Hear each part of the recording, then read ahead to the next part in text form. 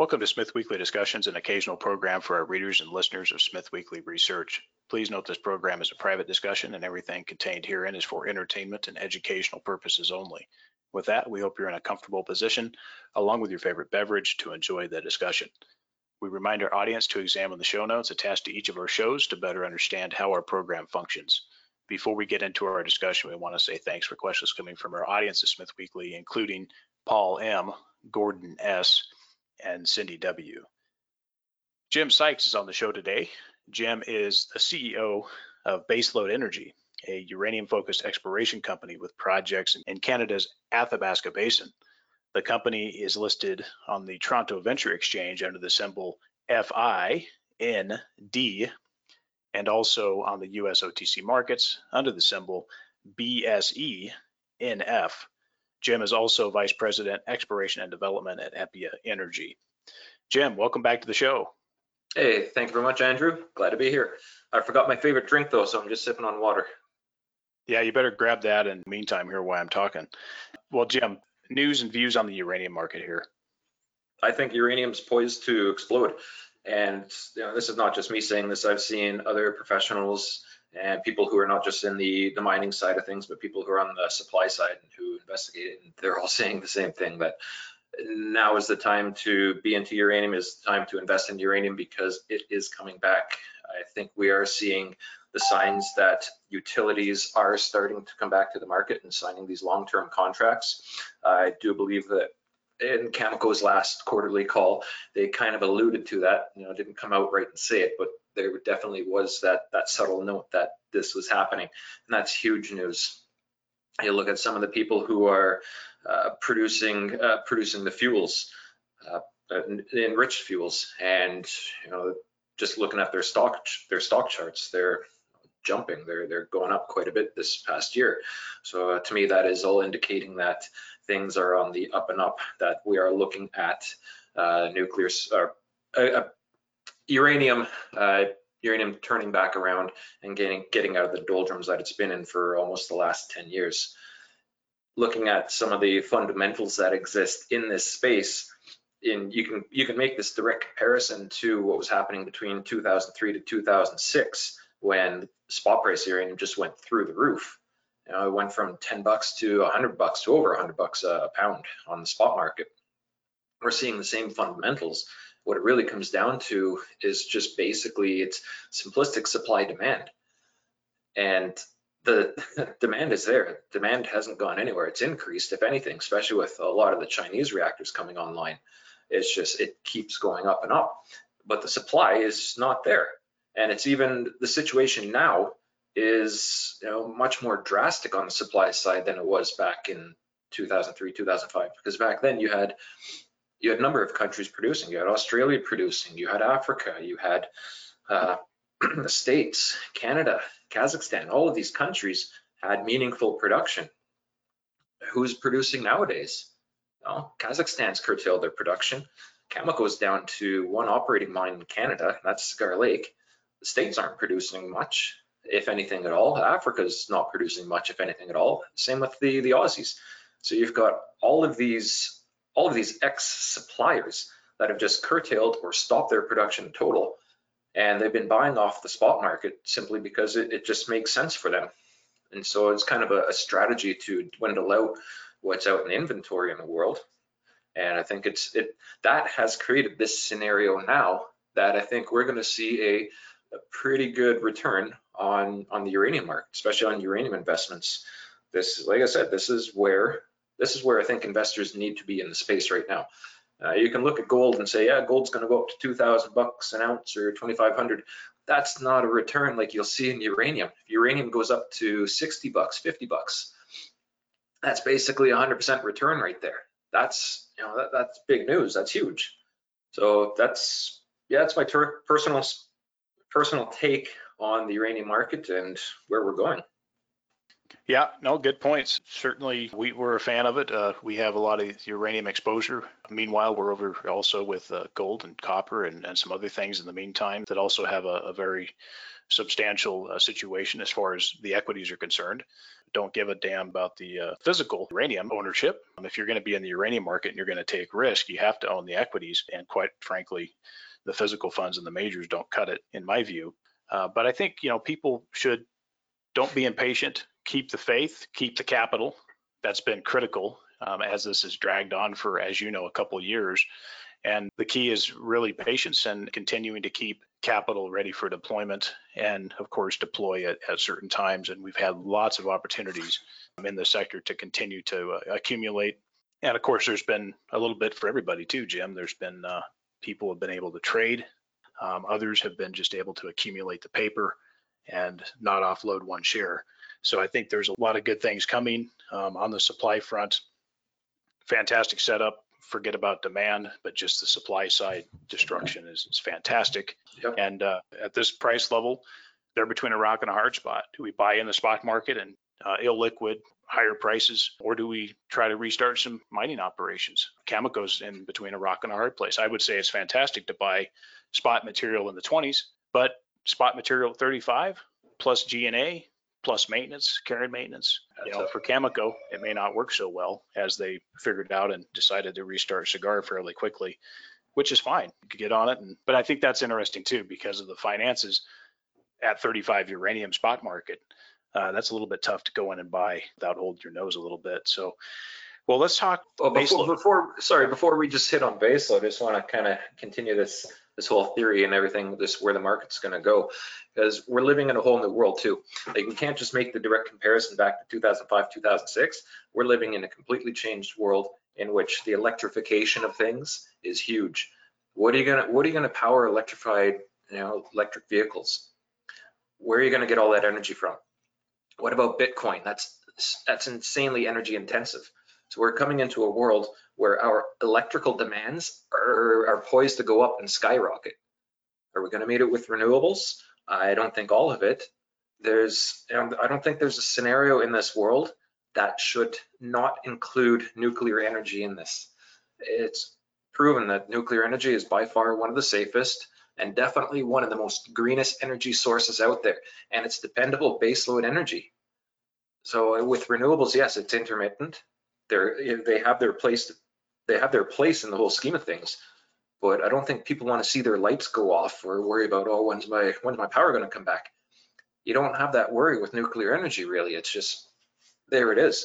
So the future, with the advent of small modular reactors coming online, that's huge. And advanced fuels, this is an industry that has grown. This is an industry that has developed, and it will continue to do so.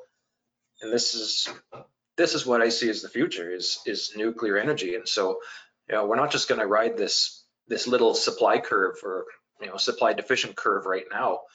This is going to continue this trend, and nuclear energy should always be in favor. Now we can talk about baseload. Nuclear is obviously the baseload solution, without a doubt. Renewables, they have some place, but they're not the solution at all by themselves. And I think we also need grid solutions. I think one of the things that the weak link in energy, I think, is also the grid solutions. Yeah. You look at power lines above ground, you look at fires in the West in the United States as a result, some of it as a result of poor forest management practices. And that there's certainly those issues that have happened. And there's a lot of work to be done on the grid and how you come up with solutions that are better for distribution of power. Fully endorsement. It is. Yeah, full endorsement of nuclear on this side. Absolutely. Well, just before we get into baseload, maybe recap your thoughts on climate change versus pollution. Yeah, for sure. So, being a geologist, I believe that climate change is a naturally occurring thing. We've got records of it through hundreds of millions of years, where the climate change is based on volcanic activities, shifting of plates, things like that. We're in a glacial period right now officially, but we're on the swing out of it.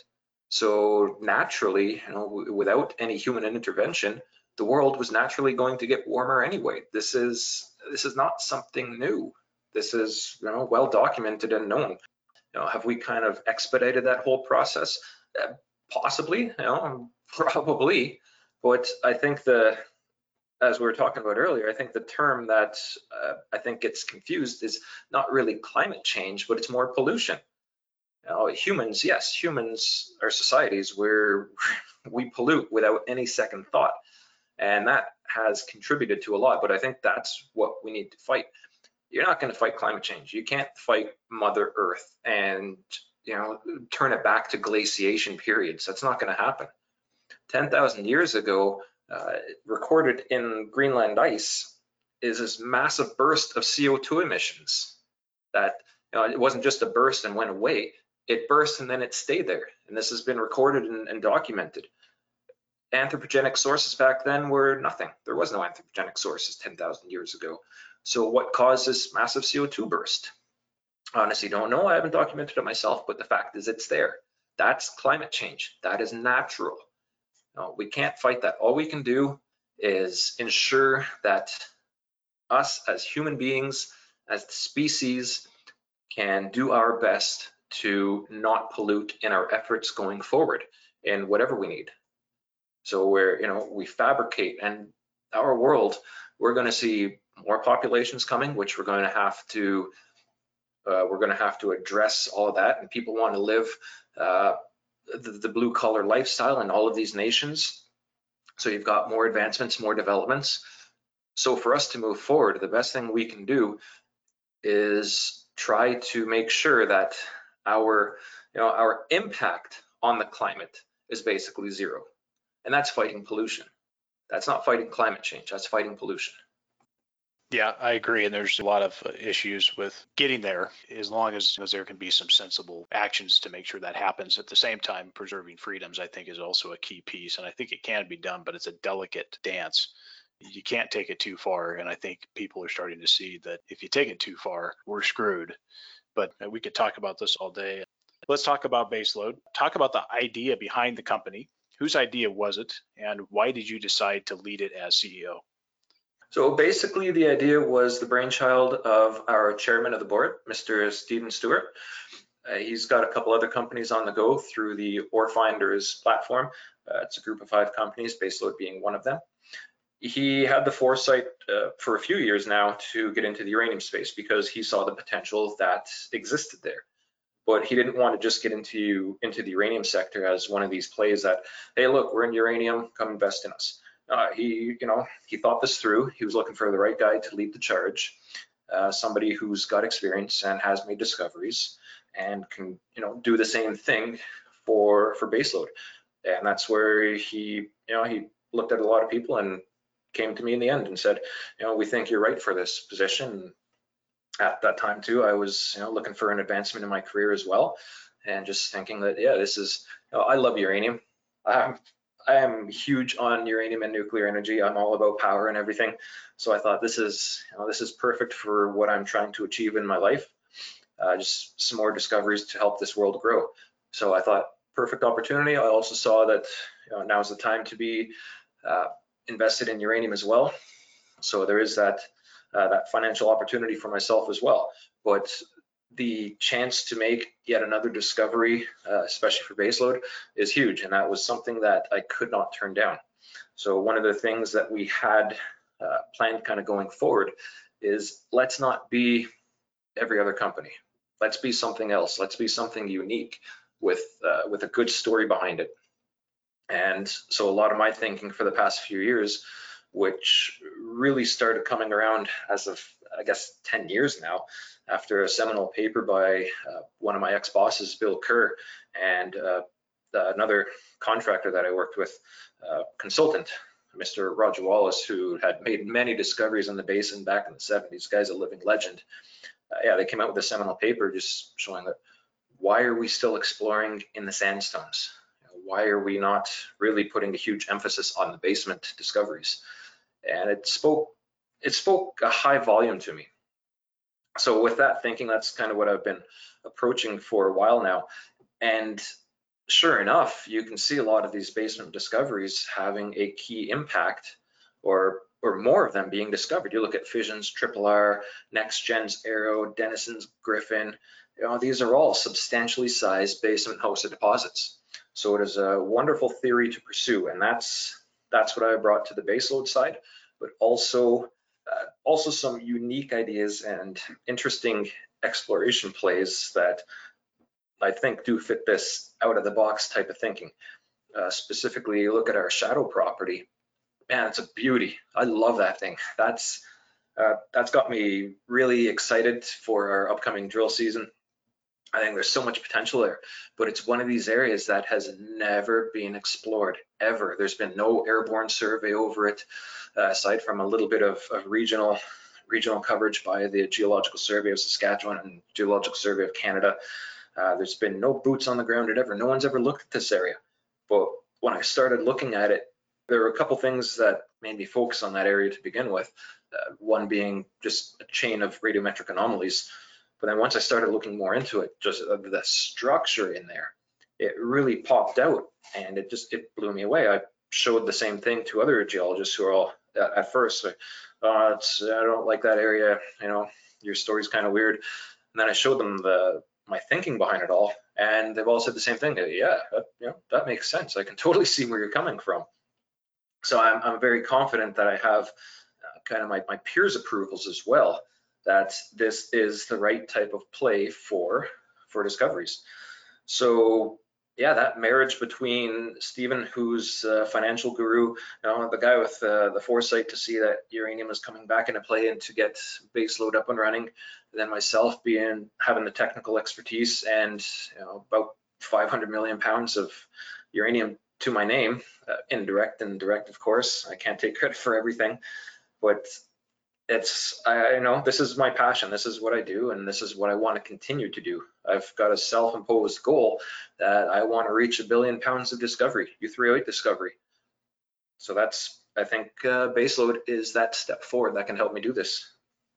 Well, thanks for sharing your thoughts on that. And I want to talk more details in a moment on the projects, Jim, but let's go back to the main structures, talk about capital structure of the company, if you would, how that is set up currently, the major shareholders, your share ownership, and cash on hand. So we completed a raise back in October, and it was a great raise. We basically filled out our subscription. We couldn't take any more subscribers, unfortunately, so we had to turn some people away just because we were limited by the securities exchange, and that's such is life. But it was very happy to see all of that come in. We're very happy with the retail support and the institutional support into baseload coming in. So we raised 3 million. We had 0.5 in the bank before that, and it set us up perfectly to get the ball rolling on this company. We formed in June of this year. We listed publicly in June of this year. And so this is, it's been a nice ride on the way up. Our share price has appreciated quite a bit.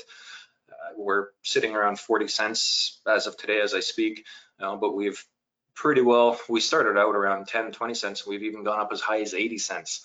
I think people really like the story. They love the company. They love everything about it. So I think it's a great ride, and it's not just a marriage of the technical and financial side, but also our retail investors. I know a lot of these guys have followed my career and they've got a lot of faith in me. No pressure, hey? But these are the guys that I want to give back to. They've followed me for so long, they've supported me, and the best way I can do this is by making a discovery. So that's obviously what we're all about, and that's what we're going to be pushing forward. So yeah, nicely cashed up for it. Can't wait to get that moving. Because of that raise, we're now sitting at about 40 million shares outstanding. Good situation. So we don't have a lot of shares out. We're tightly held. About 45% of the company is owned by Quebec Copper and Gold. It used to be Power Ore. Power Ore was basically the company that vended the MAN project to us to get us listed on the TSX. So Power Ore is still a big insider. Company insiders, we're at about 5%. So almost 50% of the company is held by what I would consider to be insiders. So yeah, nicely tight held situation in that regard as well. When you look at the other 50%, I'd say about 35, 40% of that are the retail investors. So there's that big following. There's that almost going to say a cult following. It's kind of scary in a way, because I had a teacher back in high school say I'd make an excellent cult leader. But so we've got a lot of backing behind us. And I love the retail side because a lot of these people, again, having that faith in me, these aren't the guys who are going to sit there and sell right away. These are the guys who are going to hold and be patient and understand that success doesn't happen on your first drill hole. You know, it might take a while, it might take a season, it might take a couple of years. That's the reality of exploration. You can't always think you're going to be successful right off the bat. It'd be nice if we could, but these are the guys who have the faith in me and know that I will do the best that I can to make that discovery in a timely fashion. I'll try to do it as quick as possible if it's there to be found. So, and then with the institutional side, these are guys that we will hopefully, again, be on the ride with us for quite a number of years, but hopefully be able to, maybe even pass on the word or get some more institutional side on the go. As far as my compensation, I think I'm very nicely compensated. I've got over 1 million options at some very decent prices, so I'm extremely happy with that. I am getting a monthly pay now, and just because a lot of my time is more focused on baseload, I still do some time for Appia, but getting baseload up and going is a very high priority. Where does management own most of their shares at as far as cost basis? And then can you just speak to your exploration and G&A burn rate? Can you just talk about what you guys are currently burning and really talk about how far the current cash will carry the company? Yep. So a lot of the managers and myself included, we got a lot of shares in at 5 cents and 10 cents. So we're all very happy with that and looking to hold on as long as possible. It's a great share price to be in. But we've also all come into this last financing, which was done at 26 cents. You know, we all very firmly believe in this company and we're putting our own money into it as well. Burn rate, because we're new and we're still getting established, we don't actually have that large of a burn rate right now. I would have to assume that on a yearly basis, we're probably going to be on the upside of around 250 to 400,000 a year. But one of the things that we do get, because we are part of the Ore Finders group, that we do share a lot of infrastructure and also personnel costs with a lot of these other 5 companies, which the same people are involved in all of these. So there is that cash sharing opportunity as well. Basically on baseload side, I'm the only one who's not involved with any of the other 4 companies. I'm strictly focused on baseload, and that's where I should be as well. And Jim, on the exploration side, what's the expectation as far as cost for the next field program? Yeah, so exploration wise, we're moving everything ahead. All of our permits are in place. Hoping to get some of our first permits back for doing the gravity work by the end of this month, and we can start doing a gravity survey. For that, I've got budgeted around $250,000 to $300,000, and it's quite an extensive survey, but that is something that I certainly need to move forward with on Shadow. But going into the winter, we are looking at doing a drill season, because this is our first exploration project. We do have a lot of overhead costs, such as putting in trails and putting in camps. So it's a lot of establishment costs, which can, and buying all the equipment that we need, that can run us upwards of $500,000 to maybe even 600,000. So that's, it's quite an intensive establishment cost, but it's something that is necessary to get drilling. In the basin, with the amount of experience I have there, I can assume that we would run probably $300 a meter all in cost. That's personnel, that's assays, that's the drill cost per meter, that's everything included, food, fuels, you name it. That's $300 all in cost. So if we're doing a 5,000 meter drill program, we can anticipate 1.5 mil. If all of that added up, we're still quite capitalized to continue the ball rolling after the winter drill season. So we're not in any great need to do any additional raises. If a large institution comes in and says, hey, we want to inject a certain amount of cash, and it's a hefty sum, we're not going to turn that away. But I'm just saying that we don't need to right now. We're very cashed up to get us into the summer even.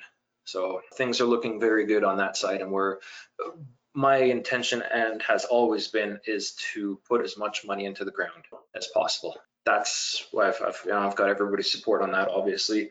So that's what we're going to try to do. And cover the key people you've got at baseload. Well, on the technical side, yes, myself, and we actually just hired a project manager. He's got 5 years of experience working in the uranium industry as well, up in the Athabasca Basin area, Mr. Cameron McKay. So very happy to have him on board. And between he and I, just in a lot of the conversations we've already had, we share a lot of ideas. Great guy to have on board. So I think we will definitely blend together very nicely.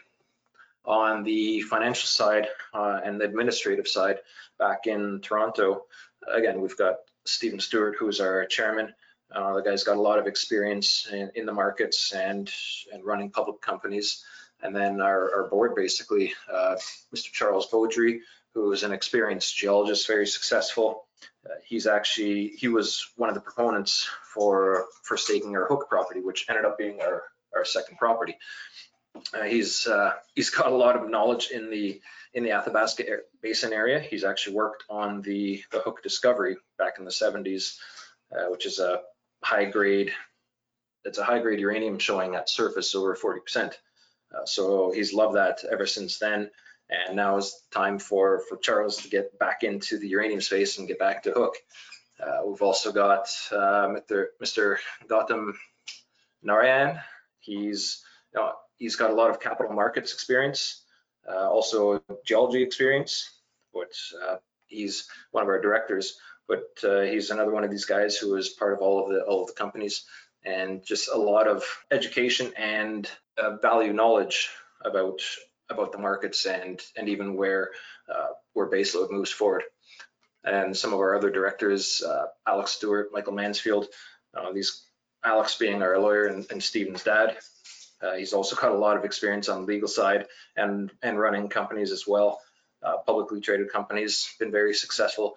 Michael Mansfield with International Securities, which is a large fund institution. He's got the experience on that end of things, so great access to capital as well. So we're a very tight company. There's not a lot to us, and in all honesty, to move us forward, we don't need a lot. Talk just briefly about, you've got the Hook and Shadow exploration properties, and obviously Shadow is more the focus at the moment. Can you just cover the arrangements that you went through to obtain those, and then talk about the deal with Power Ore at the time? And with them owning a substantial amount of shares, do you see them holding the shares long term, or will they start coming into the market? Touching on that one first, with Power Ore, well, I guess Quebec Copper, that's Quebec Copper and Gold is who they've changed to. The deal behind that is that their shares are all in escrow, and apparently they become off escrow, I guess, in tranches. So over a 3-year period, I think six different tranches. So yes, in that regard, they will be a key holder. And as Stephen has indicated on many occasions, he's got no intention of QC Copper and Gold to get out of baseload at any time. Obviously, unless if the share is booming, say we make a discovery and the shares just go through the roof, then yes, rightfully so. That could be an exit point for them to get out of. But until that happens, they are a very long-term and meaningful holder and supporter of the company. On the Shadow side of things, I can't speak enough about it. There are videos a video that I've done. It's available on the Baseload website that I encourage everybody to watch. Whoever's listening to this, if you haven't seen it already, it just gives my kind of in-depth view on what really gets me excited about the property. And I can make some very detailed analogs to other deposits in the Athabasca Basin, most notably Key Lake, Arrow, and then also the Eagle Point whole system there, and Sioux Lake. So that's, you're looking at over 500 million pounds, over 800 million pounds of uranium analogs. So we've got what I believe is the potential for a vast number of discoveries. It's just a matter of being able to realize those. By the time this probably goes out, I will have another video up on there just describing the structure elements and looking at the MT survey that we completed on Shadow, and it's brilliant. It's such a great structural play. When you're looking for uranium, you got to find the fluids. You can't find fluids in rocks that have not had fractures or structures. So that's the key for finding any uranium deposit. You got to find those structures, and Shadow is just, it's ripe with them. It's gorgeous. So you know, if you can't tell by the excitement in my voice, I really want to get out there and start drilling this baby. It's got so much potential going for it. And I think if we can make a discovery at Shadow, it changes the entire face of exploration in the Athabasca Basin, because we're about 50 kilometers outside of the Athabasca, some of our target areas, and that's, nobody's ever really explored out there. It's always been thought that you can't go too far outside the Athabasca, but there are good reasons why I think that you can. And that will actually be another video that I have coming up, which will kind of be a part 2 of the one that I'm just about to post. And it's, there's just, again, there's so many things going for it. It's such a great, unique property that I think was completely overlooked, never considered. And I'm really hoping that we can prove our thesis right, that there is just, you know, not just one discovery to be found there, but you've got 3 potential areas. And those are only the areas that just popped off when I first started looking at the geophysics.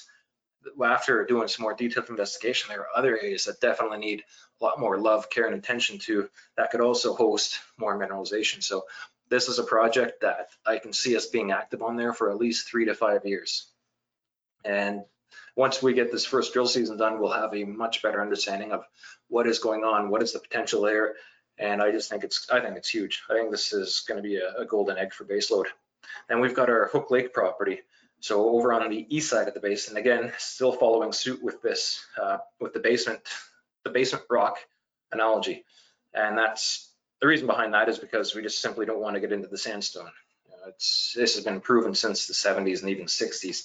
You can make a discovery in the sandstone and they don't go into production. You look at Cigar Lake, which was discovered in I think it was 1976, or yeah, I think it was 1976. Didn't go into production until till around late 2000s, 2010-ish. And that's 30 years, 40 years from discovery to production. Investors don't want to wait that long, and I don't blame them. I wouldn't want to wait that long either. So getting something in the basement rocks is where we believe that you can get, if you make a discovery and it's sizable, we believe if it's shallow enough, within 200 meters of surface, you can open pit that.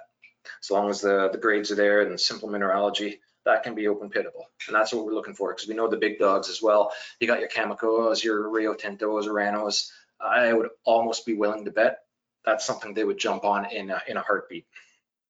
So Hook Lake represents another one of those exploration strategies, in that we're adjacent to the Athabasca Basin edge. So at one point, we do know that the Athabasca Basin did cover that area.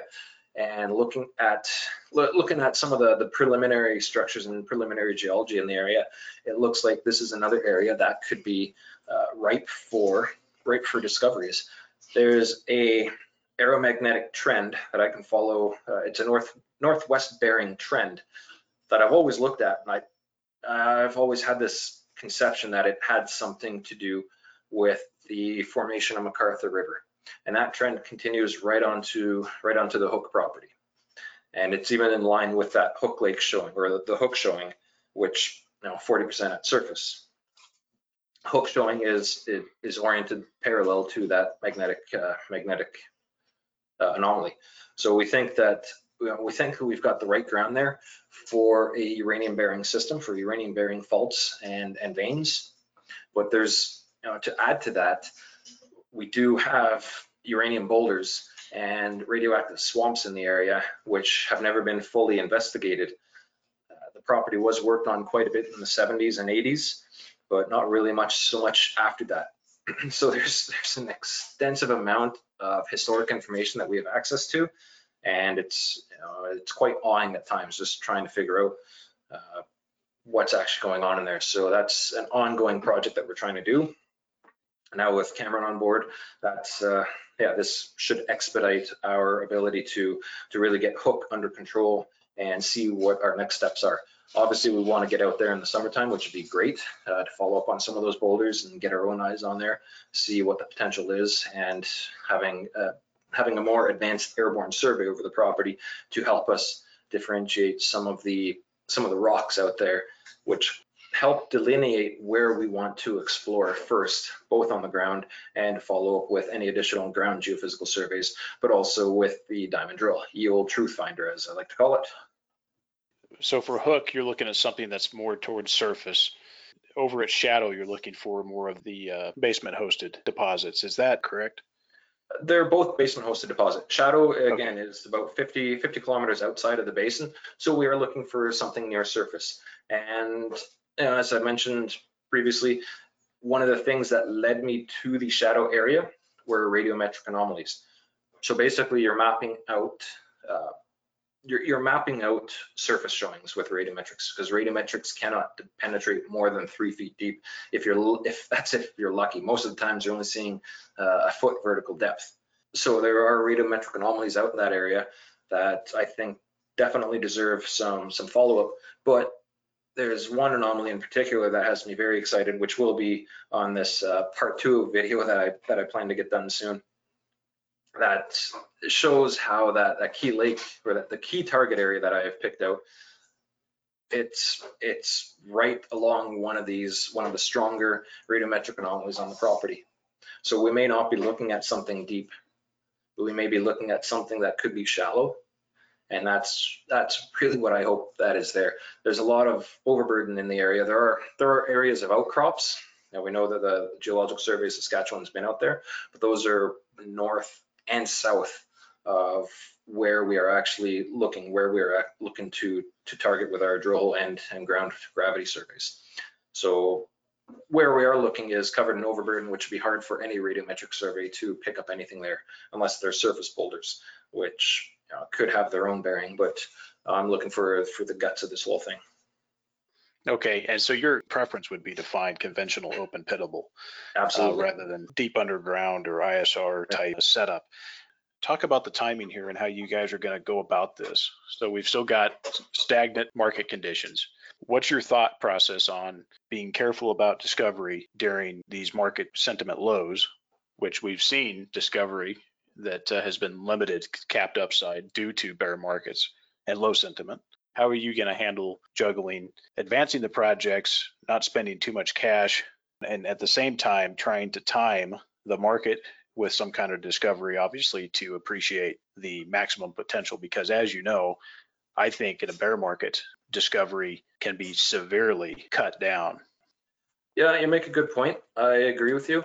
However, there are a couple of analogies out there, or comparisons, that I can make that show that the right discovery can be quite rewarding to a company, especially in this bear market. You look at NextGen Energy, we made that discovery back in 2014, which was probably some of the lowest of the lows that we saw at the time.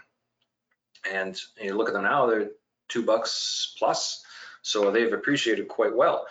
You look at another company owned by NextGen, ISO Energy, who've also made some very nice high-grade discoveries, and their share price is the highest they've ever seen. So I think now, even though we're still in a bear market, I think shareholders can be rewarded quite significantly, and the company as well, with share appreciation. But like I said, I do believe that this is kind of an inflection point. We're on the upside swing of things now that the uranium market is turning around.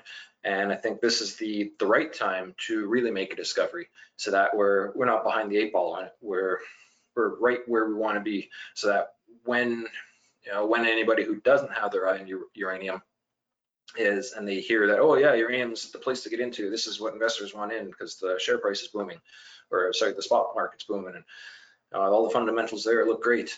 And the investors who are not in the space see that, they're going to do their due diligence. They're going to see, well, who's out there? Who should I invest in? It'd be great to have a discovery at that point, especially something that looks like it could be open pittable, where mining economics would trump anything that is underground. That's something that would bring more investor attention to us. But I do think NextGen and ISO, we're a holder of ISO, but I think they've been limited significantly. What, a couple 100%? I mean, yeah. Look, I'm not putting that down, but look, we can go over and get that in gold. I mean, silver, $12 to $28 just this year, 800%, 1,000%. Right. So the problem is I look at this, and there's always that carefulness about not getting too far ahead, because as you know, Jim, I mean, look, I don't think you guys, maybe you guys do plan to delineate a large discovery through your properties, and you guys plan to build a mine and do it all in the same cycle. Maybe that's your plan. I don't know. But the trick is, how do you be careful about making sure that the sentiment is there? Because we're on the cusp of sentiment improvement.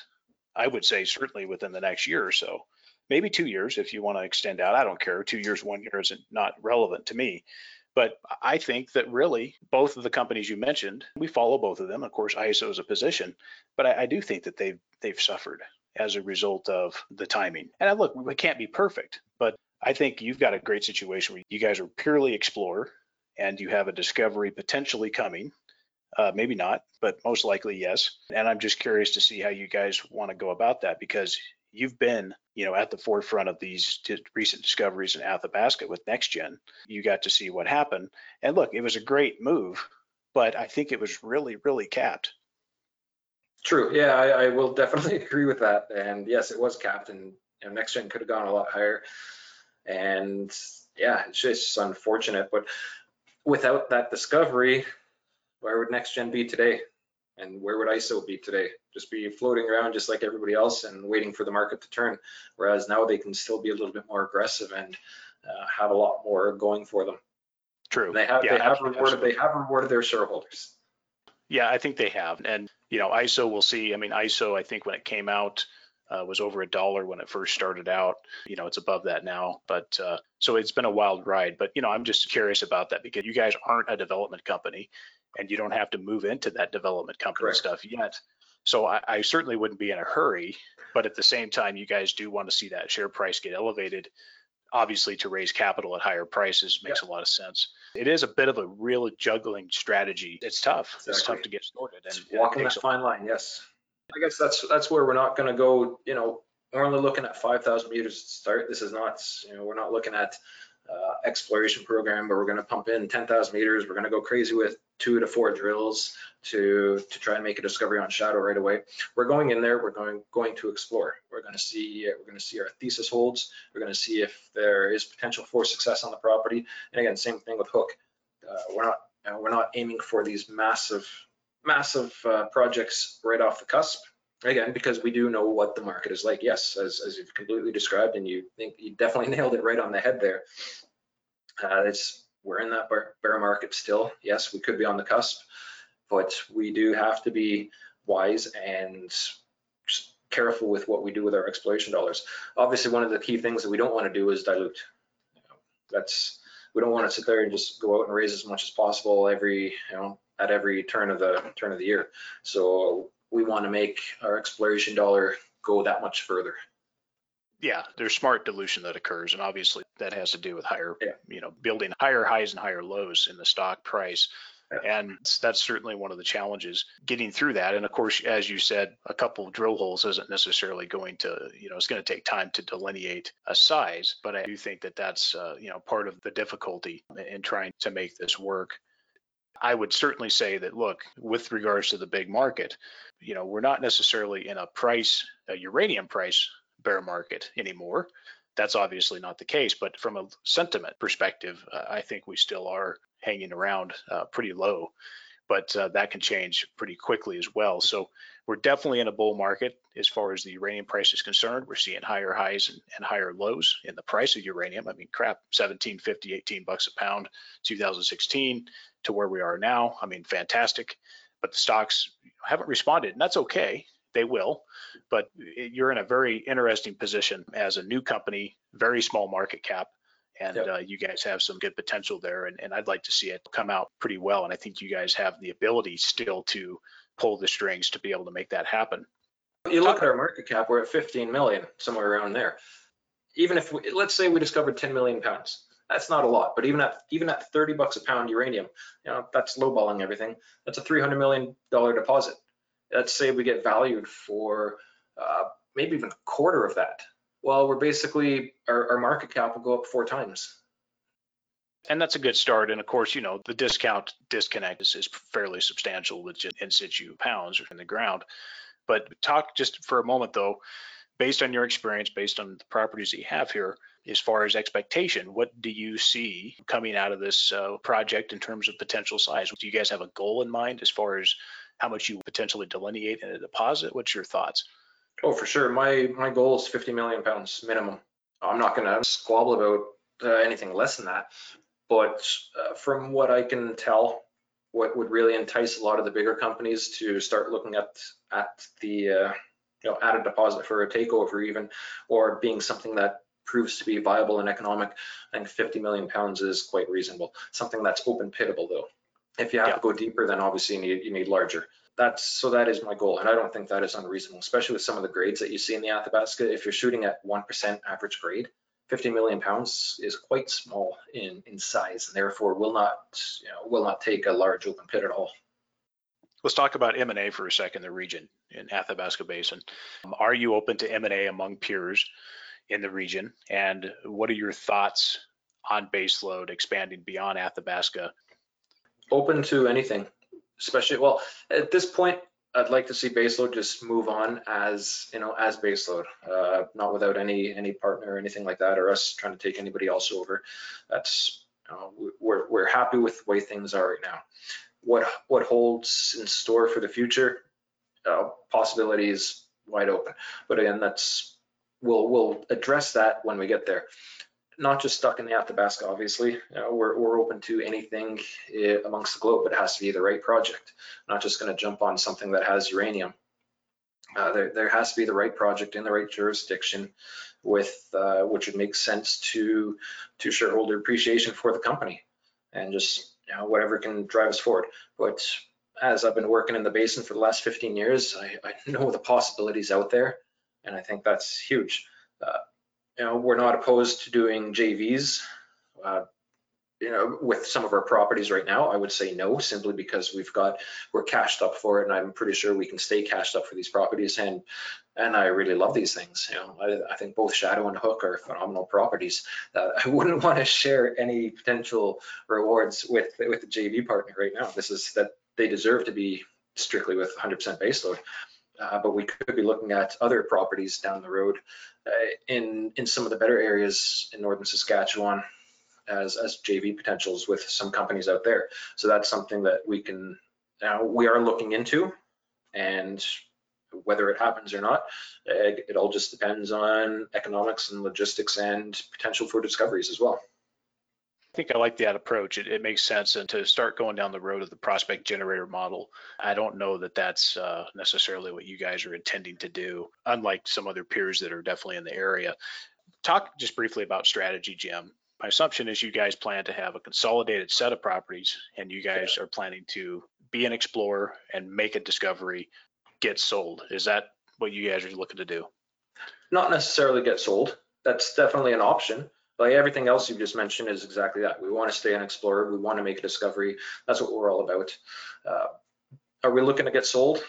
Not necessarily. It would have to be the right position for that, and the right company, and just like obviously shareholders would have to vote on it. So it would be up to them in the end. But we want to take this as far as we can. We want to really move this thing and make not just one discovery, but multiple discoveries. So we'll do what we can to make that happen. And yeah, like I said, we're pure exploration. We want to make that discovery. An open pit scenario, in all honesty, I don't think is that complicated. Yes, you're dealing with uranium, but you can find the right people out there who have been in this industry, who have worked on the uranium side of things. Maybe they worked for Orano, maybe they worked for Cameco, and they know these industries. I know there's a lot of engineers out there who have all been at the mines at some point in their career, that the knowledge and expertise on how to move things forward in this space is out there. When you're dealing with an open pit, that's not a complex mining situation, especially when you don't have the sandstone to worry about and you're just looking at basement rocks.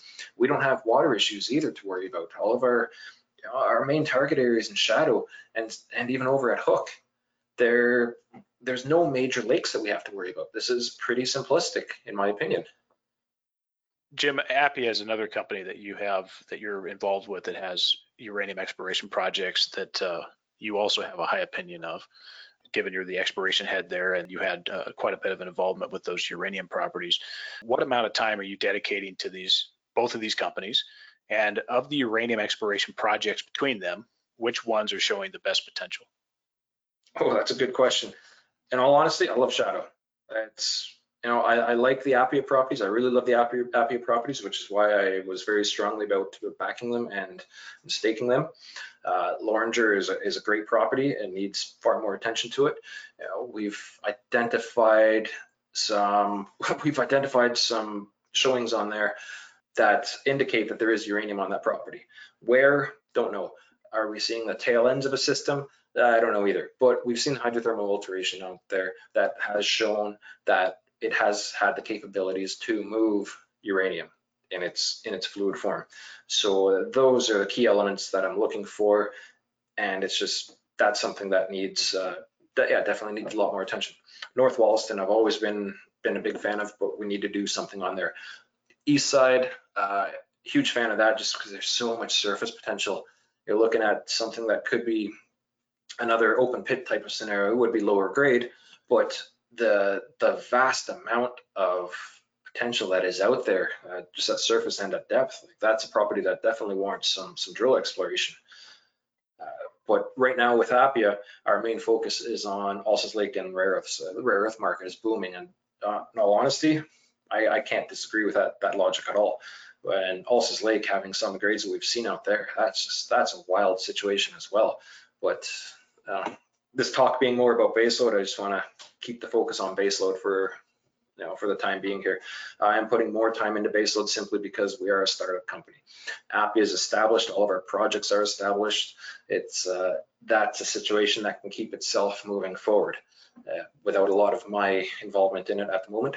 Whereas baseload, it needs a lot of attention from me to get the ball rolling, to get the word out from me, but to get a lot of this whole thing set up, especially like I said with Shadow, we have to develop a camp, we have to get the roads in, permit applications, First Nation consultations, spearheading all of that. I mean, great communications with the First Nations. Things are looking very nice up there, and I think we'll have a meaningful partnership in that way going forward. So yeah, baseload right now is deserving far more of my time, and we'll, it'll obviously depend on what happens down the road, but this is what I'm about. I love exploration, so both companies will be getting a lot of attention from me on the exploration side of things. That's what I do. Keeps me up, keeps me going every day. And Jim, talk just briefly about First Nation agreements and these two properties, Hook and Shadow with baseload. What interaction do you have with First Nations there as far as the property is concerned? And what are you guys just doing early out of the gate to establish those relationships? Well, for Hook, we haven't done any First Nation consultations yet, simply because we haven't planned any work there. When we do get that ball rolling, though, that is where we will open up all the dialogue with the communities and stakeholders in the area, which is what we've done for Shadow.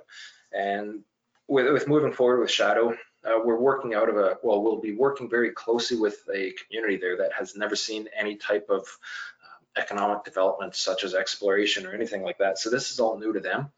And so we're trying to work very meaningfully forward and listen to everything that they have to say, all of their concerns, especially with the community.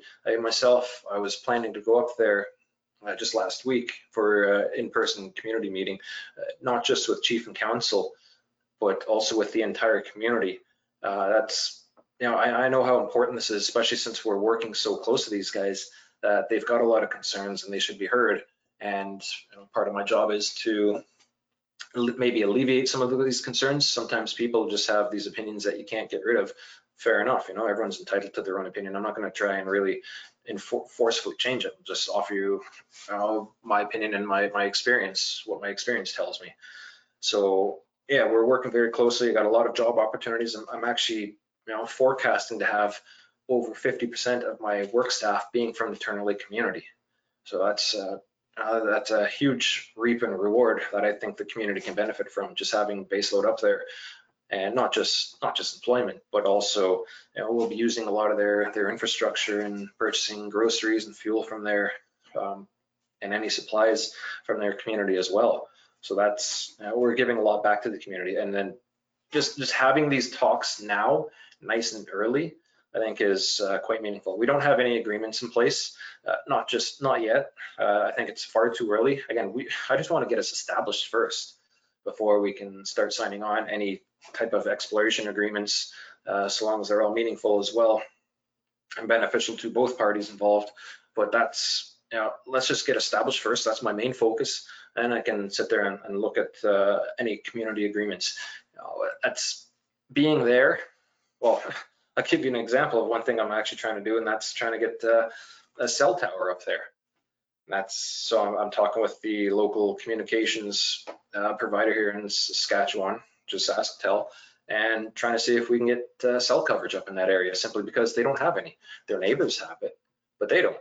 So with baseload being up there, it's a win-win for both, for the company and for the community, if we can establish cell phone communications. So these are the kind of things that I'm trying to move forward with on the First Nation and stakeholder side of things.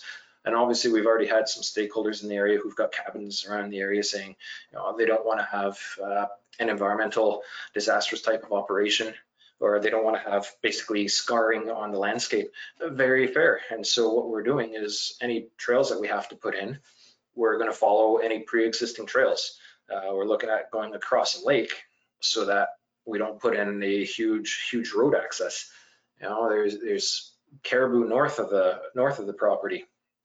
So this is something that we also have to be very concerned about, and do everything in our attempts to mitigate any environmental disturbance, so that we're not affecting any of the locals' way of life or any of the stakeholders' way of life, and just so that we can keep everything nice and clean, and this way everybody wins, so that people don't see exploration as being this big cumbersome beast and dirty and doesn't care about anything. That's not us. That is certainly not us. That's not me in particular. That's, we have to be very socially and environmentally responsible, and that's just the way it is. But it just, again, that's kind of goes back to the whole idea of pollution and being responsible for what you do, and taking the onus on yourself to make sure that you're not destroying things, you're not polluting, and that's the approach that we have going into this as well, especially into this new area.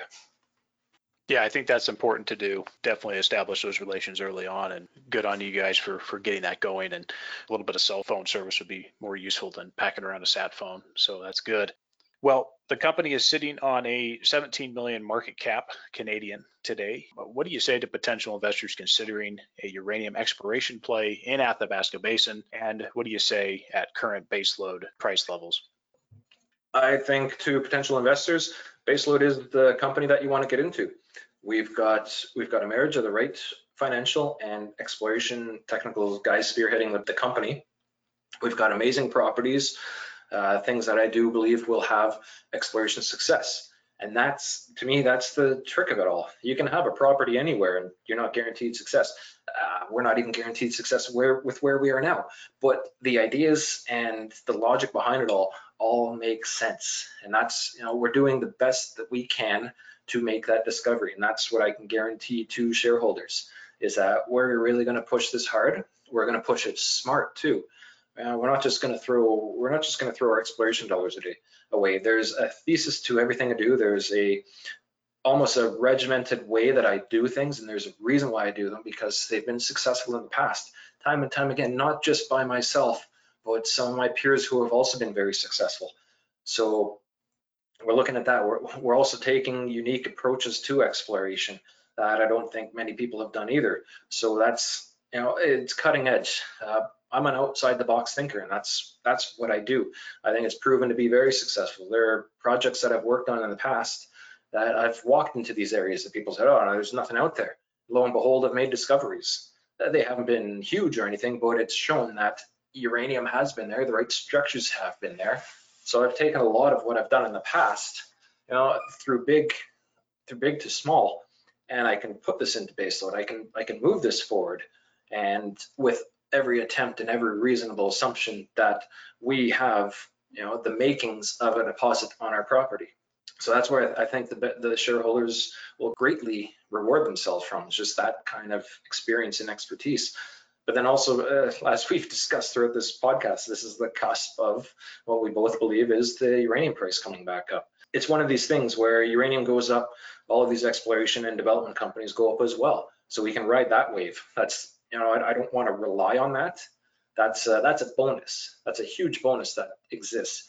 I want to rely on what we can physically do and to make that success happen. And best way for the audience to reach out to you and the company, Jim? Yeah, I'm accessible by email. That's jsykes@uraniumgeologist.com. And you can also call me. I'm available on my phone almost all the time, 306-221-8717. Please reach out. I'd love to hear from shareholders. I'd love to hear from interested parties. Reach out and I'll do my best to reply to you in a timely fashion. Jim, it's been a great chat. Appreciate you coming back on and this time introducing Baseload. Good luck to you, and we'll chat soon. Thanks a lot, Andrew. Yeah, it's been a pleasure. Great talk.